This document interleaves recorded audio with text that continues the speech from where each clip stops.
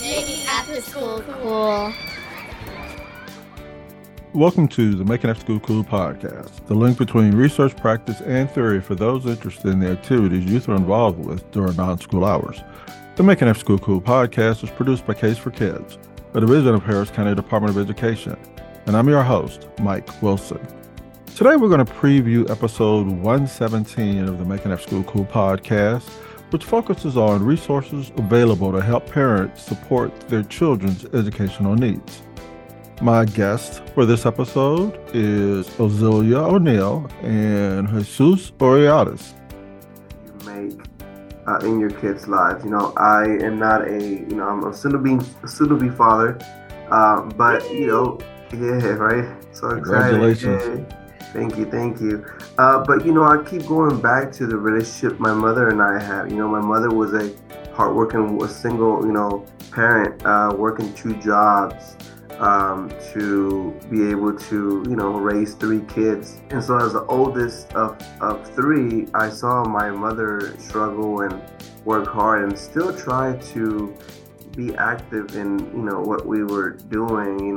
She signed me up for soccer during the weekends when she knew she could attend, right? And so she tried to check up on me in my school, when she could. So I definitely understand the challenges of making time to be, active in your child's, interest in education.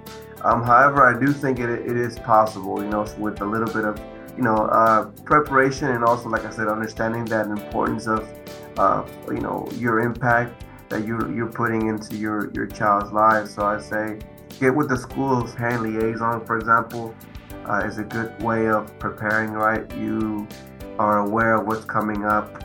I think, for the hardworking parents that are not able to attend many events, I think picking and choosing, right, those specific events that for sure would be a great impact to your child, right? So if you can't make all of them, that's completely understandable, but making some of those events, I think is very impactful. We're all busy, right? We're all working. We're all trying to, make it through the day, make it through the week. I'm a parent of 2 small ones. I have an 8-year-old and a 4-year-old. And they're boys. So we're always busy. But like you said, you just have to make the time, I guess.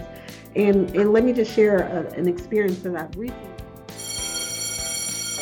Making after school cool. Thank you for joining us for this preview episode of episode 117, where we discussed ways in which parents can support their children's educational needs with Case for Kids Family Involvement Coordinators, Azelia and Jesus.